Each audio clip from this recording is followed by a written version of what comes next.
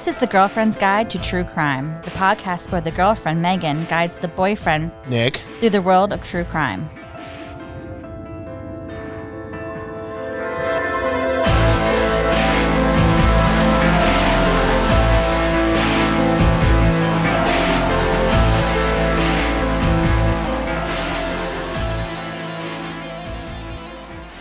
Hey everybody, this is Meg. and this is Nick. And this is another episode of The Girlfriend's Guide to True Crime. So let's get into it. What are we discussing today? The case that we're going to discuss today, I'm going to refer to it as the Bucks County Boys. Yeah, this is kind of a special one because it's kind of tied to where we live. It's a local one. We live in Bucks County here. Yes, Bucks County, Pennsylvania, which is located southeastern Pennsylvania, north of Philadelphia. Mm-hmm.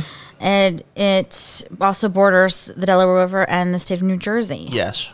And we're both lifelong residents. And we were around when this case, first broke. So we got to see what was going on in the community around us and the news that was breaking and how it developed. And it didn't make national headlines. Yeah, it kind of dominated the headlines for about 2 weeks in the summer of 2017 here. That's right. So the Bucks County Boys refers to the disappearance and murder of 4 young men in the Philadelphia suburb of Bucks County. And we just thought we would be able to add some interesting facts and insights being locals to the case. Yeah. And this is our first podcast. Yes. Our first episode of The Girlfriend's Guide to True Crime. So we thought we'd keep it close to home. Yes. All right, so I'm just going to start. What I'd like to try to start with these podcasts is to feature a locally sourced beverage. So today I've chosen one from a winery called Crossing Vineyards. Now this is directly from the bottle of the chocolate cherry truffle that I am enjoying this evening. And Crossing Vineyards and Winery is located on a 200-year-old Bucks County estate, less than a mile from the place where George Washington crossed the Delaware in 1776. I guess that's where we get crossings from, huh? That's right. Washington's Crossing is a town in Bucks County, Pennsylvania.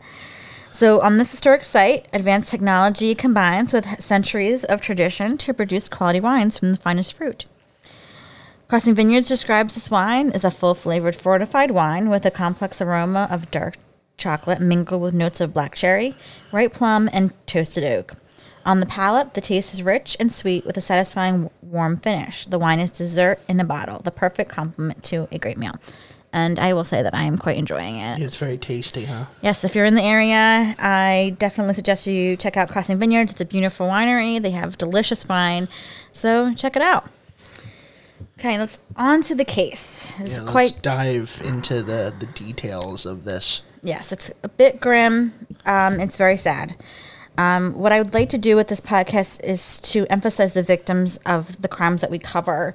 So I'm going to start with some information about the 4 young men that I'm going to be referring to as the Bucks County Boys.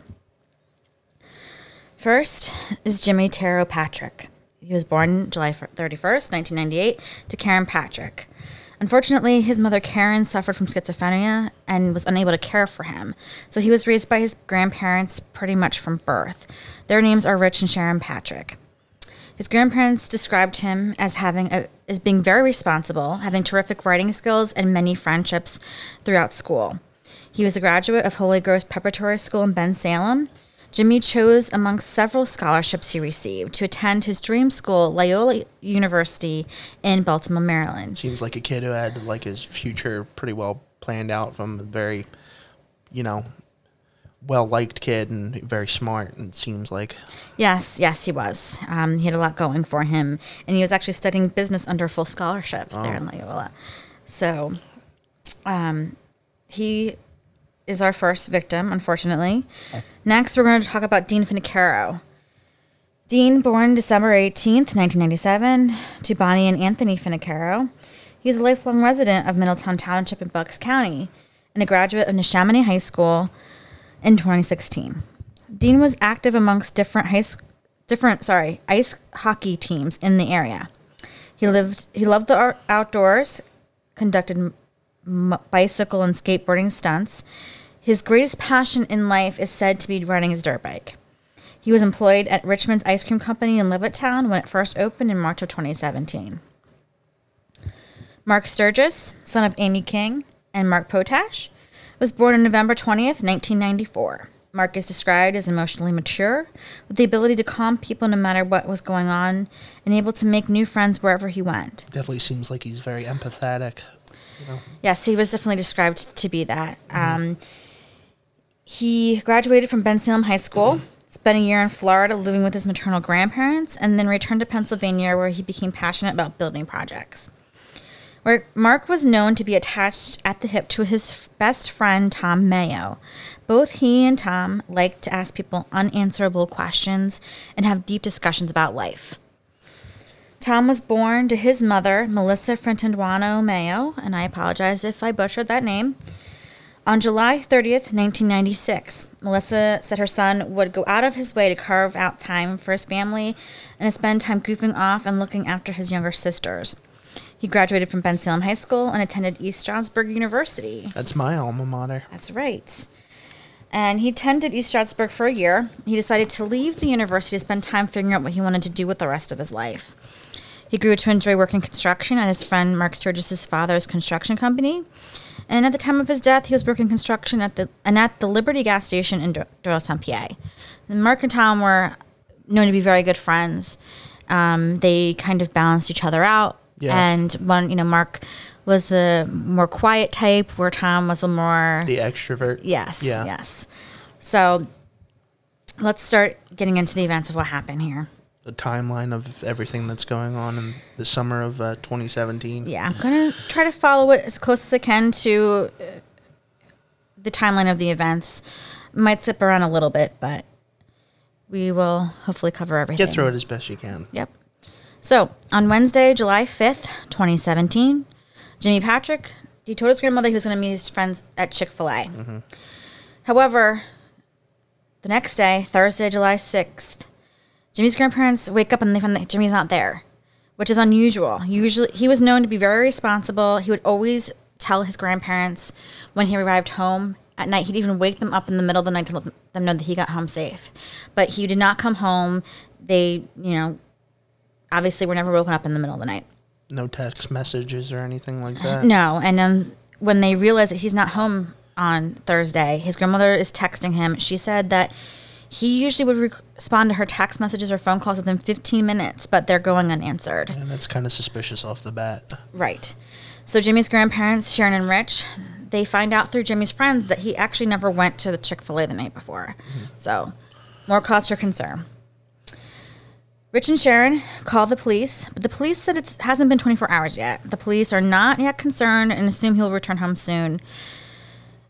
He's a young man. He's only 19 years old. It's a holiday. The 4th of July was the day before. So they're not quite concerned yet, even though Jimmy's vehicle is at his grandparents' house. We're not too far, being from this area, we're not too far from the Jersey Shore.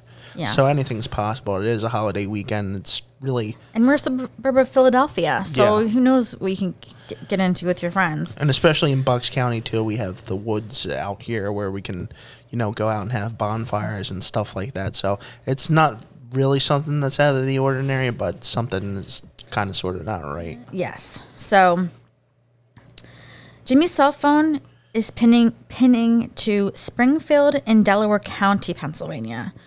His grandfather goes to check it out, but is unable to find him, so they proceed to put up posters and start the search for Jimmy. On Saturday, July 8th, 2017, Jimmy's grandparents decide to hire a private investigator because, unfortunately, the police still have not paid much attention to the case, and they have not found or heard from Jimmy. Still not getting any answers on what's going on. The private investigator questions all of Jimmy's friends, and he contacts the Bucks County detectives. That is when he finds out that there is another missing boy named Dean Finocchiaro. On Friday, July 7th, Dean said goodbye to his mother, Bonnie, as she left for a girls' weekend down to the Jersey Shore. Yeah. Something I've done many times. Dean's father, Anthony, then took Dean out for a sushi dinner. They had a great dinner. Then Dean left home telling his father he'd be back in about 15 minutes. He was just going to meet a neighborhood kid. Mm-hmm. However, 2 hours later, Dean did not return home, and his father is unable to get a hold of him through text or call, and his phone is going straight to voicemail. So his father is very concerned. Seems like another kid who wouldn't, pass up an opportunity to tell people he's all right with text messages and stuff like that. Yeah, he seemed to have a very good relationship with his parents. He was known to get into a little bit of trouble, which we'll talk about, but nothing that would warrant this kind of reaction. Yeah. So he, his cell phone's going straight to voicemail, and the next day, Saturday, July 8th, Dean's mother's notified by Anthony, Dean's father. She actually does return home on Saturday and gets home around 5 o'clock. And that is when they decide, they're contacting the hospitals, and they decide, let's, file a missing persons report because it's been 24 hours. Yeah. So Officer Megan Freer goes to the Finocchiaro home to take the missing person report from Dean. She's familiar with Dean because Dean is a bit of a daredevil, as described by his father, and has gotten into trouble with some joyriding incidents. I guess with his motocross stuff, Yes, they did show, we saw some videos and some of the preparation we did for today's case that were actual footage of him, being a bit of a daredevil with his friends. Freewheeling down the road and stuff like that. Right. Yes. So yeah, I guess the police they know who Dean is. Yes. Officer Freer states that it was obvious that something was not right. She interviewed Dean's parents and friends for 2 hours. Dean's friends said that they could not reach one of his friends, and that this was a friend that he was known to know through ATVs, by riding his ATVs. And this person's name was Cosmo DiNardo. This was not a friend that Dean's parents were familiar with. Officer Megan Freer learns that the DiNardo family has 2 properties in Bucks County, one in the Philadelphia suburb town of Bensalem, and the other is a 90-acre farm in Solebury Township, about 45 miles outside of Philly. She also discovers through Dean's phone carrier that his phone was last used in Solebury. So now Dean's phone is being used in Solebury, and people are talking about he has some friend that he knows through ATVs that they haven't been able to get a hold of who has a family property in Solebury. So he's kind of sort of connecting the dots there. Yeah. Which is good, part of good detective You're work. thinking, okay, maybe it's something to look into. Now, Officer Freer works overnight shift. She enlists the help of Officer Gary Forrester to go to the DiNardo property in Solebury in the early hours of Sunday, July 9th. They're expecting to find a bunch of boys hanging out. Yeah, the property. It's a holiday weekend, Exactly. Like I they're said, having fun. They're, whatever. They're lost track of time, whatever. That's what they're expecting to find. Especially in Bucks County here. We've lived here and we've gone to plenty of parties. Sure. Especially out around that area, like the New Hope area. Yes. Type stuff where that's not uncommon. Yeah. So, however, what they find is a dilapidated house on the DiNardo property and no vehicles in sight. So that's automatically setting off alarm bells, right there. Yes. The Solebury property is located in a dark and rural area. And they also notice a small shed in the back corner of the property, but they have to leave to go into patrol around 2:40 a.m. However, Officer Forrester has this strong feeling. His intuition is kicking in, and he really wants to go check out that shed. Yeah, because, something's not stirring the Kool-Aid here. Right. They said the property was a bit creepy. I mean, it was the middle of the night, but he decided, you know what, 3 a.m., he told Officer Freer he was going to go check out the shed. Yeah. Fine. So he goes, he opens it, he discovers a vehicle in the shed. This is unusual. It appeared the car was being hidden in the shed. It wasn't dirty, had no cobwebs. It was not something that was being stored there for a long time. And he also noticed that it had to have been freshly moved because there were still tire impressions in the grass from the beginning of the property into the shed. So it looks like they just missed whoever was there. Right. So Officer Forrester decides to run the plates on the vehicle, and he finds that they're registered to a Thomas Mayo from Plumstead Township. Another officer calls in to Forrester and notifies him that Tom's mother, Melissa Fentonduano Mayo, was at the Plumstead police station on Saturday reporting Tom missing. So now we got 3 people missing here. Yes, we do have 3 people missing, but actually, that's not correct. We have 4 people that are missing. 4 people. Yes, so remember we talked about how close Tom was friends with his Yes. friend Mark Sturgis? Yes, well, at the time that Tom went missing, so did Mark Sturgis. Okay. They were together. Officer Freer attempts to find this Cosmo DiNardo, the kid whose family owns this farm where Tom's car was located, this missing kid. His name, again, was already also connected to Dean Finocchiaro. Things are starting to look a little suspicious. So, and it's taking place amongst different townships within the county. So they decide to hold, the county detectives decide to hold a meeting to lay out all the details of what they found and what's going on here. So Friday, July 7th was the last day that Tom Mayo and Mark Sturgis were seen, which was also the day that Dean Finocchiaro went missing. Mark's mother, Amy King, last spoke with Mark when he was at work on Friday, but was unable to get a hold of him on Saturday. This was not unusual, as Mark did not spend a lot of time on his phone. It was known to not charge it. So, yeah, I guess that kind of goes, he's probably the odd man out where people, you know, he doesn't really let people know where he is because he's kind of easygoing, but people know that he does this type stuff. Exactly. So it's not ringing any alarm bells. She can't get a hold of him. It's not out of character for him. Yeah. But what is out of character for him is to not show up for work. Yeah. So both Tom and Mark, they're working together at Mark's father's construction company. They fail to show up for work on Saturday, which is unusual for them both, and it causes concern. They're very hard workers. Yes. Tom's mother, Melissa, is especially concerned because Tom is diabetic and requires insulin. Uh-oh. Yeah. He's known to always have a diabetic kit on him. Cops are unable to conduct a more thorough search of they're able to conduct a more thorough search of Tom Mayo's car that was found in the shed on the DiNardo property. They find the title and case of the vehicle hanging inside the shed, which is weird. That's suspicious, yeah. And Tom's diabetic kit is inside the car. Oh, boy. So we have a timeline as to how long Tom will be okay without his medication. So there's sort of a ticking clock situation to hopefully find him alive. Right. And this definitely increases the foul play meter on the missing persons case. So Mark's mother, Amy, sees on Facebook that Dean isn't also missing and calls Dean's father, Anthony, to discuss what's going on. Dean, Tom, and Mark all appear to know each other. Yeah. The odd man out from this is Jimmy, but he'll be connected. Anthony is also contacted by the private investigator hired by Jimmy Patrick's grandparents. Jimmy's grandparents don't think that his disappearance is linked to the other three boys, as they don't recognize any of their names. And also, didn't you say that the cell phone was pinged in the wrong area? Like it was pinged in Delaware Canyon, which is a good 50 miles away. Yes, it was. So they're thinking, this is probably just a coincidence that's not linked. Yeah. However, they do recognize a name connected to this case, and that is the name of Cosmo DiNardo. Cosmo DiNardo also graduated from Holy Ghost Prep, which is where Jimmy went to high school. Oh, okay. So the Finocchiaros call Officer Megan Freer to tell her that they found a neighbor who has security footage showing a silver pickup truck matching Cosmo's vehicle on the street at the same time and location of when Dean disappeared.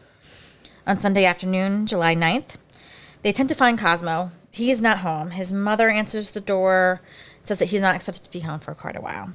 So they tell him, we need to talk to him regarding some missing people. They do eventually arrange a meeting with the police officers. They question Cosmo to acquire his timeline from the past few days and his connection to the missing boys. Mm-hmm. He claims to not know where they are or what happened. He does admit that he was with Dean the night he went missing. They were headed to a nearby town of Langhorne to meet at someone's house, but they got into an argument in the vehicle, and Cosmo stated that he left Dean on the side of the road, and he decided to go to a park to go fishing, and that he was there until 9 p.m. on Friday night. During the questioning, Cosmo was clearly trying to distance himself from these boys. Yeah. So, Cosmo DiNardo, he is from a prominent family that owns trucking and cement companies in the Bucks County area. The police are familiar with Cosmo because of his mental health issues. He is known to have combative personality. He was banned from his alma mater, Holy Ghost Prep, for disturbing behavior, in which the police were called to an open house at the school in October of 2016. This is after he's graduated from the school, mind you. There was also an incident at Arcadia University in nearby Montgomery County, where he went and attended for one semester in 2015, but the school said he was not welcome to return. DiNardo was diagnosed as schizophrenic and involuntarily committed to a mental institution, and he was banned from having firearms. However, he was found to be in illegal possession of a gun not long before the disappearances, but due to documentation issues regarding the mental illness, no charges were filed at that time. So there's a lot to talk about with Cosmo, and we'll get to that in our discussion at the end of this.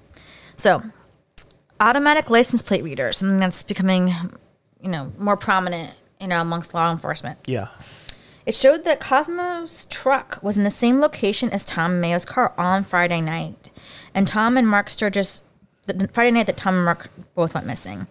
His truck was also picked up near the location of the DiNardo family farm in Solebury, which is in conflict with his fishing alibi. Yeah. They soon learned that Cosmo was trying to sell Tom Mayo's car after Tom went missing. Authorities decide it is not safe to have Cosmo on the streets, so they arrest him under the refiled weapons case. And then they get extensive search warrants to search both of the DiNardo properties, the one in Solebury and the one in Bensalem. Okay. So, at the 90-acre Solebury farm, they enter an old barn, and they find blood consistent with a very serious injury. Oh, boy. A cell phone is found in a field, and officers dial 911 to identify the owner of the phone. Dean's father, Anthony, receives a text notification from Verizon stating that Dean's phone dialed 911 and notifies the authorities, but they still have not found the boys. Monday, July 10th, Jimmy Patrick's grandparents arrive at the farm. They still think that he was in Delaware County. We talked about his phone pinning in Delaware County. That's 50 miles away from Solebury. So the county detectives unfortunately informed them that the last ping on Jimmy's phone was actually in Solebury, not Delaware County, and that it was incorrect information, which does happen from time to time with phone pings with the cell phone towers. Yeah. District Attorney Matthew Weintraub announces via press conference that Cosmo's parents posted his bail, which is 10% of $1 million bond. The community and parents of the missing children are incredibly concerned about him being out in the public. Yeah. Authorities then decide to file charges of theft from Cosmo trying to sell Tom Mayo's car. They really want to get him off the streets. Yeah. The bail is set at $5 million, so that is a little bit more of insurance that his parents hopefully cannot bail him out. On Wednesday, July 12th, the team narrows on a pile of rocks and disturbed earth they found on the farm. Now, they actually also had some cadaver dogs that were helping to, steer them where they needed to go. It was a 90-acre farm. Farms are not uncommon in Bucks County. But 90 acres, it's a lot of territory to cover. It's a lot of, yeah. Yeah, so they were splitting it up and using whatever tools they could to locate, to locate the boys. Yeah.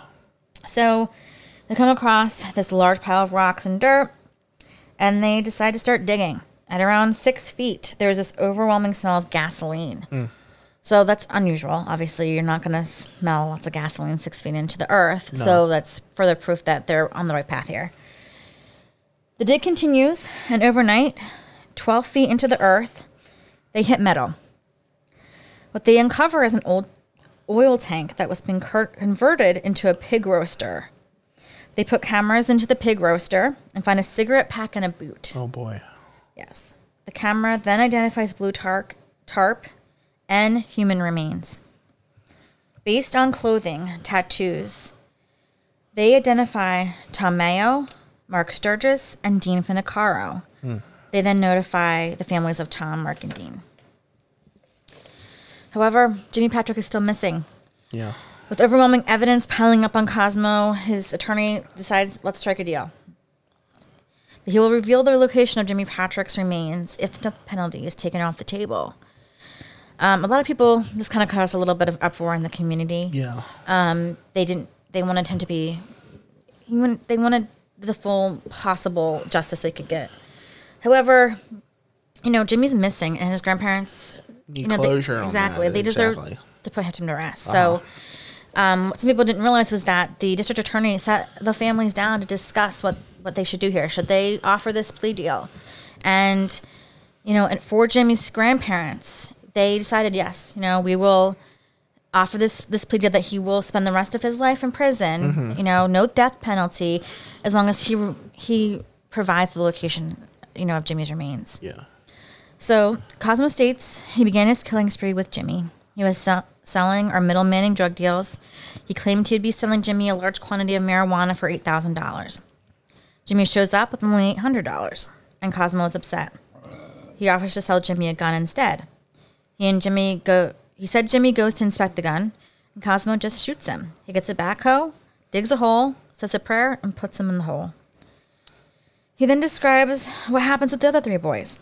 He states that he got his cousin Sean Kratz to agree to help kill Dean when he tries to buy marijuana from Cosmo. Cosmo says Dean was buying a quarter pound of marijuana from DiNardo, but only has 2 ounces. Sean was supposed to actually help Cosmo rob Dean out in the woods of the property on his quad. But Sean chickened out, so they end up in the barn. Dean is looking at a Vespa that Cosmo has in the barn. Then Cosmo gestures to Sean to shoot Dean. Sean closes his eyes and shoots. Cosmo then shoots Dean in the head to make sure he is dead. Cosmo then leaves Sean at the farm to meet up with Tom Mayo and Mark Sturgis. They follow DiNardo back to the farm. Cosmo shoots Tom when they have their backs turned. Tom is paralyzed and starts screaming. Mark tries to run from Cosmo, but Cosmo empties the gun, killing Mark. Tom is still alive, unable to move and screaming, but Cosmo is out of bullets, so he takes the backhoe and he runs over Tom. Jesus. They place the bodies in the pig roaster and they lit it on fire. They then left and stopped for cheesesteaks. The pig roaster is buried later once authorities start to close in on them during the investigation. He tells them where Jimmy's located and Jimmy's remains are recovered. Sean Kratz is located, and he admits to witnessing the murders but denies shooting anyone. He sticks to his story and reveals the location of the guns. 9 months later, he admits to the story of Cosmo wanting him to shoot Dean in the woods, and when he didn't, Cosmo grew frustrated. Sean states that he shot Dean at Cosmo's urging because he was afraid of Cosmo, and said Cosmo had previously threatened his family. Now, they are cousins, but they're not close. They didn't start hanging out until recently. Yeah. On July 14th, 2017, both Cosmo and Sean are charged. Cosmo pleads guilty and is sentenced to 4 consecutive life sentences. Sean Kratz elects to take the case to trial. He is found guilty in November of 2019 to the first-degree murder of Dean Finicaro and voluntary manslaughter of Tom and Mark. He is sentenced to life without parole. So that is what happened to Jimmy Patrick, Don Finicaro, Tom Mayo, and Mark Sturgis, our Bucks County boys. It's a shame of a story there. It's quite hard, isn't it? Yeah, it's kind of cold, very cold-blooded, too. It's very cold-blooded. Yeah. Well, let's absorb this and take a quick break. Okay. All right. Welcome back. Now let's delve a little deeper into this case. The open discussion time, yeah. So first I'd like to share just, the experience from me when this was first breaking, being someone who was so close by. What I first noticed was obviously on social media, Facebook, these random, things popping up of people being missing, these young men, and I didn't really think much of it at the time. You do see this. You see people who are reported missing coming up, and you're asked to share. I might have shared them. I don't recall. Someone's missing and that kind of thing. And I didn't think much of it, when we saw Jimmy's. They're young men, and they could have just been hanging out with friends, done, whatever. So I noticed that there was a few more. I'm like, oh, that's a little weird that some other young men are, nearby, and got up to 4 people, and I'm like, this isn't, something's not right here. Something's not good. But it moved very fast. It moved very quickly, and before we knew it, they were all linked together. You start hearing names of Cosmo DiNardo, and that, I think an important thing to note here is that, not only did the police officers work very fast and very efficiently, they did good police work. You don't always see that, and we'll be covering cases where that is not always the case. However, I'm very proud to say that the officers and detectives in our county did a good job. Yeah. And also, our DA, Matt Weintraub, I will talk a little more about him, but he was very informative the entire time. He held many press conferences. I felt like he was continuously coming up with press conferences discussing, where they are with things and explaining why it was taking so long for digging. I mean, I knew at that point, like, okay, well, they're digging. They're going to find these boys here. Like, I don't know what happened. I don't know why, but they're here and they know it. The police, something led them here. I was very curious, though, as to, like, how they got to Cosmo DiNardo, how they got to where they were. And so you and I, as in preparation for this, for me, in my introduction to this crime to you, I mean, you obviously already knew about it from being in the area, but in order to delve some more information into what happened here, we watched IDD Network's show. They had a 2-hour special called The Lost Boys of Bucks County. Yeah. I also had you listen to a podcast that I love. A lot of the true crime podcast listeners out there will already be very familiar with the Generation Y podcast. There's some great guys. I've met them. They're very nice. And they covered this case under the title Cosmo DiNardo. And I believe it was their episode 386. And they did an excellent job as well. Yeah. So why don't you share with us, what was your experience with this before we listened to the podcast, before we watched that TV show? Especially during the time it happened. I don't really remember much about that time. During this time, I was working nights, so I'd be in bed about 6 o'clock at night. I'd be up around 12 o'clock.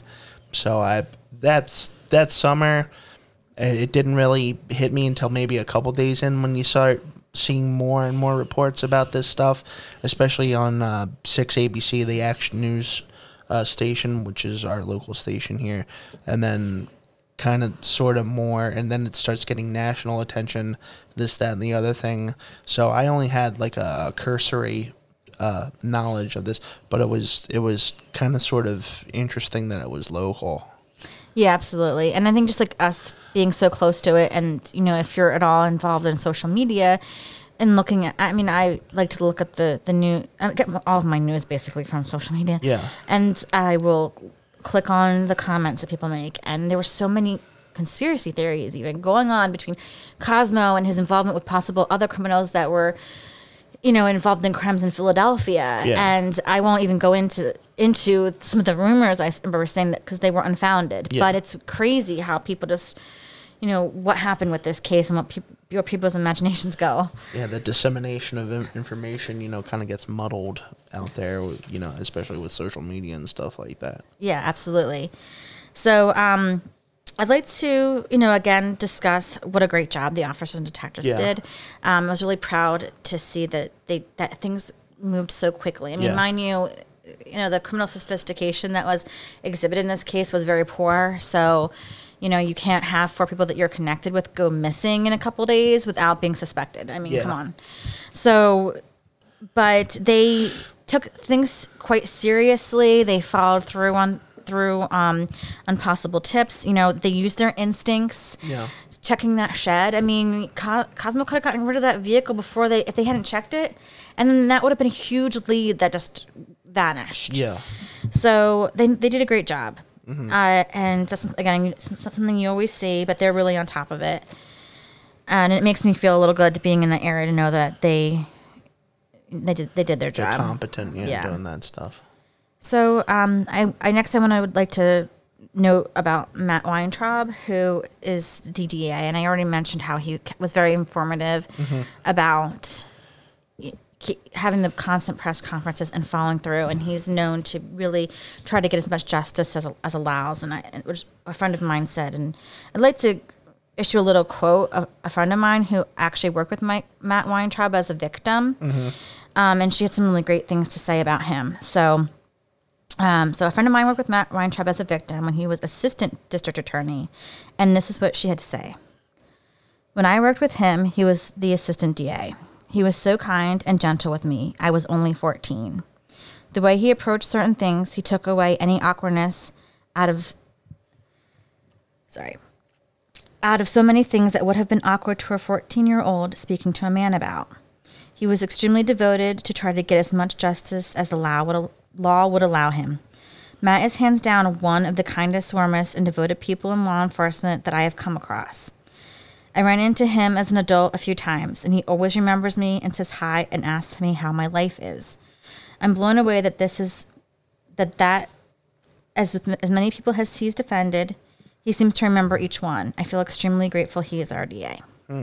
So I had been familiar with what she had went through and what a great job he did, and I just thought that he deserved a little extra kudos. Yeah, seems like a good guy to have as the the district attorney. Yes. So let's get into some of the details of this crime. And we really need to talk about Cosmo because there's so much to unpack here with him and his behavior and his mental illness and his family. So let's first start about, what he claimed happened with Jimmy. So he said he was going to sell Jimmy, I think it was like 4 pounds of marijuana. Yeah.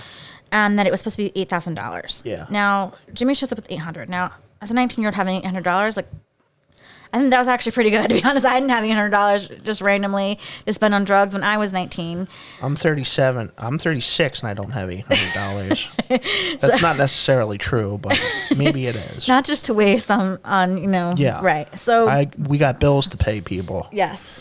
So the whole thing didn't make any sense. Yeah. First of all, it was reported that he set the money on fire later. Cosmo was known to come from a very affluent family who had money. He didn't need money. He claimed that he was upset with Jimmy because then he was going to be at risk being this middleman that he didn't get the money. Mind you, if it came down to his life, I think if his parents could put up $100,000 for his bail, that he probably could have gotten $8,000 from his parents. Yeah. For this failed drug deal. Okay. On top of which, then he said that he was going to sell Jimmy a gun. Why would Jimmy buy a gun if he was there to buy marijuana? I mean, I don't know. I've never been involved with those kind of things, but I would think if you were going someplace to buy marijuana, you want to buy marijuana. You don't want to buy a gun. Jimmy seems like a good kid. From what it sounded like, he had a good head on his shoulders, and I don't know the protocols at Loyola University. I don't think you can have guns there. So probably not. Everything seemed kind of fishy. Yeah. So again, if money was such a big deal, why would you set it on fire? Yeah. So, I mean, that's right here. It just tells me this is not a drug case gone wrong. He used it as a way to lure him there. I think at the end of the day, what we really need to know and understand is that what we'll never understand is why. But Cosmo wanted to kill. Yeah. And he decided, I'm going to do it. He might have just was playing around with Jimmy or whatever. He got a taste for it and decided, hey, I'm going to, keep doing it. Yeah. So so something we really need to talk about is Cosmo's mental illness. I mentioned that he was diagnosed with schizophrenia. I also seen reports that he was diagnosed with schizoaffective disorder and bipolar disorder. It turns out that he was institutionalized, which made it so that he wasn't allowed to have guns.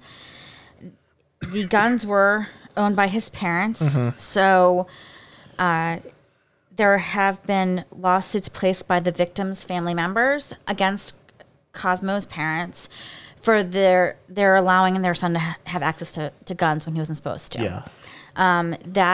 The parents tried to have this dismissed, but in May of last year, the court held up the lawsuit, but I don't know where it's gone from there. I mean, I think that things going on in the courts are even slower than normal because of the pandemic we're experiencing. But maybe we'll have an update if we ever find out what happens with that. Sometimes those things aren't disclosed.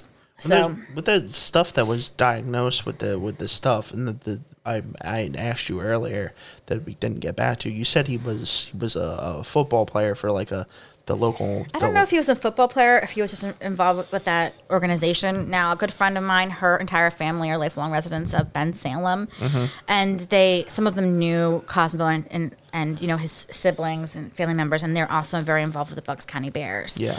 So, my friend basically said that he was just known to be, the arrogant rich kid type, but she didn't really know him, and I don't know what all his involvement would have been, with other people, with that organization. Yeah. He lived in Ben Salem, so it's not unusual. I mean, hey, I'm not from Ben Salem because of my friends. I've, been to some Bucks County Bears events myself. So more importantly, I think the reason they bring this up with the mental health stuff and like the football stuff is I don't know if they could do this or whatever, if this was a product of maybe CTE.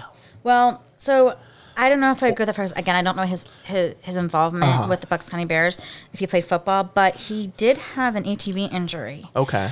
He had a head injury from that, and a lot of his friends said that he wasn't the same afterward. Okay. Now, mind you, years before that, he would talk about making claims that he killed people at the age of 15, which was completely unfounded. They haven't found no evidence of this. And that he's never quite been right in the head from the description of his friends. They always felt an unease around him, unable to get very close with him. And there was definitely some things going on there. Now, I don't think that this is all mental illness. I think this is also his personality. Yeah. He... Basically, you have these different elements that come together, and and this is what the result ended up being. Yeah. Now, his family actually had a pending civil case against the psychiatrist that was treating Cosmo because they claimed that he took him off his medication. Now, I don't know what all the facts are. There was an article that came out that I'm not going to cite because I could not get through it myself, where his family talks about his descent into madness, as it were. And a lot of it's blaming everything on his mental illness. And it's blaming everything on his psychiatrist that was treating him. Yeah. They claim that his psychiatrist at his last appointment took him off a bunch of his medications, which doesn't sound right because if medications are working for someone, you don't take them off of them for mental illness. However, his last appointment with his psychiatrist was in one of the days between killing Jimmy and killing the other 3 victims.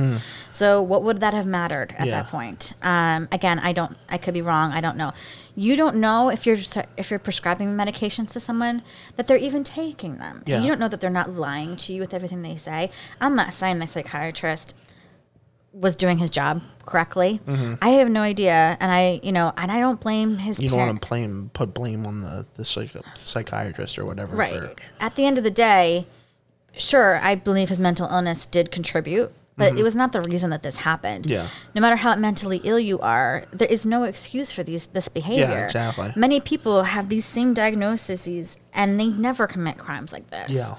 So, I understand, and I don't blame his parents for, obviously, they're his parents. They're still going to love him or whatever, and they're still going to want to see him in a certain light and excuse some of what he did. But, I usually tend to have a little more respect for people who can admit, they can say, hey, I love my son, but he messed up and what he did was horrible. Yeah. And maybe they are saying that, I don't know. But they did have this, in the article, it was kind of excusing some of the behavior, blaming it on other things. And there's a lot of information out there to say that, he lived a very privileged life with the parents that he had who, had more money and that he got away with things that he should not have been getting away with. It seems like him and Dean kind of sort of were doing...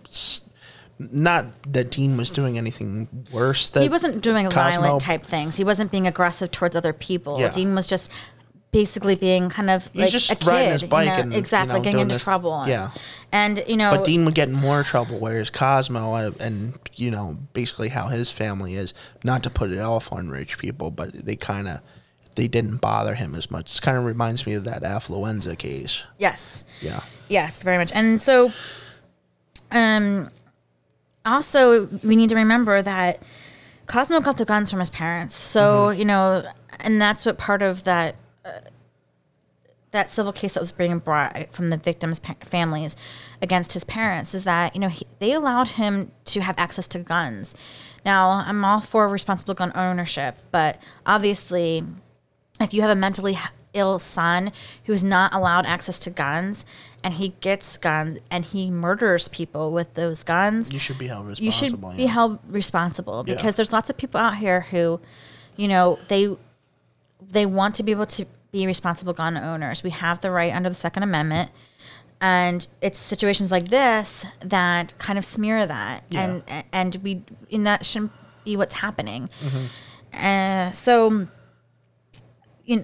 it's just as a parent, I would think having guns, firearms, what have you, in access to a mentally ill child, I would be concerned with them hurting themselves as well. So, it's just something to consider when you're dealing with people who have mental illness. So there's a Facebook group, in the about 12,000 people that are part of. It's called Cosmo DiNardo and Sean Kratz. Everything you need to know. 12,000 members. So I follow it, find information and get information about them. So if you're in the area, or even if not, maybe if you want to follow some, the information that was being broken about the case from the beginning, it's on there, and some other information. Mark Potash, who is Mark Sturgis's father, is active member of that group. I also think we should mention, we kind of glossed over Sean Kratz, and we need to discuss him as well. Yeah. So obviously, I don't think these crimes would have happened if it wasn't for Cosmo. Yeah. However, I saw rumors that Sean decided to, plead innocent and take it to trial because, there was rumors that he might want to, maybe he wanted to get the death penalty because that way he would be, not in general population in the prison and therefore treated differently, maybe have a little bit of a better life, and very unlikely that he would actually ever be executed because of how infrequently that happens. Didn't you say he was also kind of like, he felt like it'd make him more infamous or something like that? Yeah, well, actually, the one podcast we listened to discussed that, that there were rumors that he was stating he was hoping to become infamous from this. Yeah. So, obviously, the district attorney was able to squash that, and they did go to trial, and he was found guilty, but he received a life sentence and not a death penalty. So, and just to be clear, I mean, he might not have been as mentally ill and disturbed as Cosmo, but he had a gun in his hand, and if you felt really that threatened by Cosmo, he didn't have to kill Dean. Yeah. He made that choice. Yeah. And I think that, he thought maybe if I put it all on Cosmo, I can, I'll be able to walk away from this. I'll, say how threatened I felt. And that's not the case. You made a decision. You cost someone their life, and you watched while he killed 2 other people, and just have to dispose of their body, and then you went for a cheesesteak. Yeah. So we needed to really talk about that as well. Yeah. So, is there anything else that that you'd like to talk about with this case? Any other questions you might have had? Not really. I actually had like a personal. Actually, one of my friend's boyfriend was actually, I think, in general population when DiNardo came in, Yes. and he told us about this, that it was a big deal because they came in on helicopter and the whole prison was in an uproar, and that ultimately when the kid came in, he kind of sort of was off like a hot shot and that stuff. But then, given time, he totally folded, was like a paper man, and just... Yeah. Well, I think that's one thing I did neglect to actually get into was his pro persona, that he was really trying to come off as a tough guy. There was things that he was posting on social media where he was even selling sneakers, but he was showing these large rounds next to them. Yeah, to be intimidating and all that stuff. He was known to... He got... banned from his schools because of intimidating behavior. He was going after people and many women. He was harassing women online. Women came forward. There was Facebook groups actually. There was actually a Snapchat group where Cosmo was a part of that was a bunch of Tom Mayo's friends trying to find him. And they even, I think, were actually mentioned about Dean being missing, and Cosmo was just brushing it off. And there was they showed photographs that Cosmo was taking with guns that were very disturbing, where he was showing crazy eyes. He'd have a laser pointer attached to the gun, staring into the camera, and it was just, given what he did, it's very chilling to see those photographs. He definitely had this, he wanted to be a tough guy and seem powerful and I keep saying tough guy, but that was what he was coming off of. That was part of his personality, which I think was what led to this. He had the opportunity, like, hey, I'm rich and I have all these tools and I have a 90-acre farm I can bury people on. Don't fuck and with me. And I'll be able to get away with it. Yeah. And there's the one podcast mentioned, the difference of the pictures between when he was brought in for questioning, and the smile on his face, and then when he was arrested after the gig was up, and the difference in his smile to when he was finally arrested, and and there was a point where he, during his interrogation, his confession, that he broke down, and I believe I have it quoted somewhere here. Cosmo crying and stating, "I don't know why I did this shit. I threw my life away for nothing."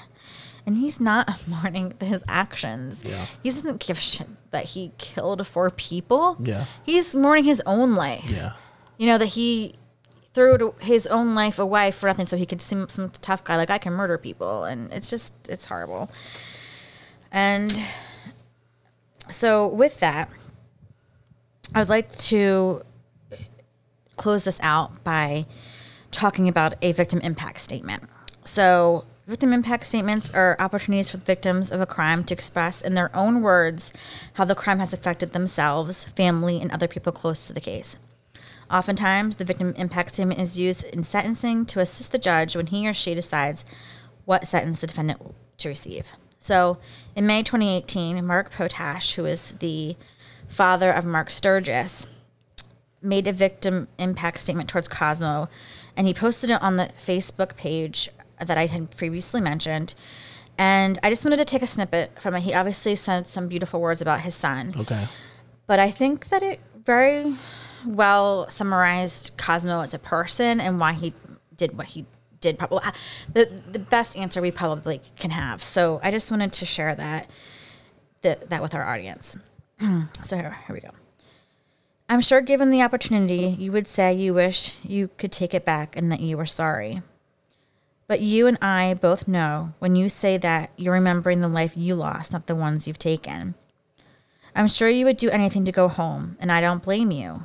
You had some life handed to you by people who no doubt love you and would do just about anything for you. And no matter how many times you messed up, you were still allowed to live a privileged life with free reign to as you pleased. As a result, you brought shame and embarrassment to your family name and destroyed your own legacy. You're a perfect example of someone who started at the top and worked their way down to the gutter. It's obvious you were incapable of living up to the expectations or accomplishments of the people around you that mixed with your odd personality made making friends extremely difficult and getting close to the opposite sex damn near impossible. I'm sure this can leave a person feeling weak and insignificant, just like an outcast. I imagine that drove you to fabricate that tough guy image and was played out on social media for the world to see like a complete fool and tried to obtain status and respect thinking the rest would follow. Whether you were a weed dealer or not doesn't matter to me one bit. I see through your lies. I know this had nothing to do with weed, money, or robbery. You did it because you could. You had all of the tools and no one was watching. Basically thrill kills.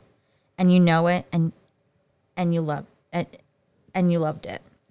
You picked a place where you would be most comfortable and were better than your family's farm where you had shotguns and hunt often. Then you set up 4 trusting, hardworking, pure-hearted, unarmed kids that were no threat, wouldn't have had a chance, so you could safely play out your sick fantasy. And that's where I'm going to stop with his statements. And I'm really glad to see that written and to know that Cosmo had to hear that. Yeah. So I am going to close out. Any other comments? No, I know it's not appropriate, but to bring levity to the situation, I think the real crime was that shaved widow's peak on Cosmo DiNardo. That's the only thing I would focus on every time they did the stuff. It's just that shaved. It just own it, man. I should talk. I have a little bit of mine here, but not as bad as his. I'm sorry. Like I said, I had to bring some levity to this situation. That's just the way I am. This is very heavy stuff. Well, we'd also like to mention at this time that we have another podcast. Yes, we do. Yes, can you tell us a little bit about that? Well, our other podcast, my competing podcast, competing. I don't want to say competing. Maybe one day down the road we'll compete, but I don't think so. Because I'm the obvious winner. No, that's not the case. I'm lying. Maybe.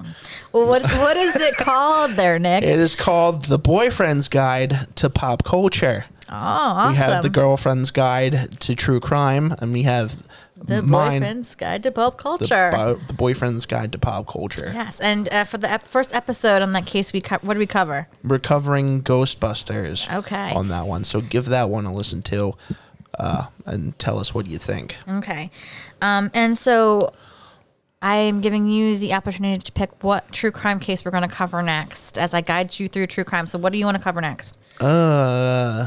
There's one I've been thinking about recently, and I forget the name of it, but I think it involves like this guy on a game show who was a serial killer.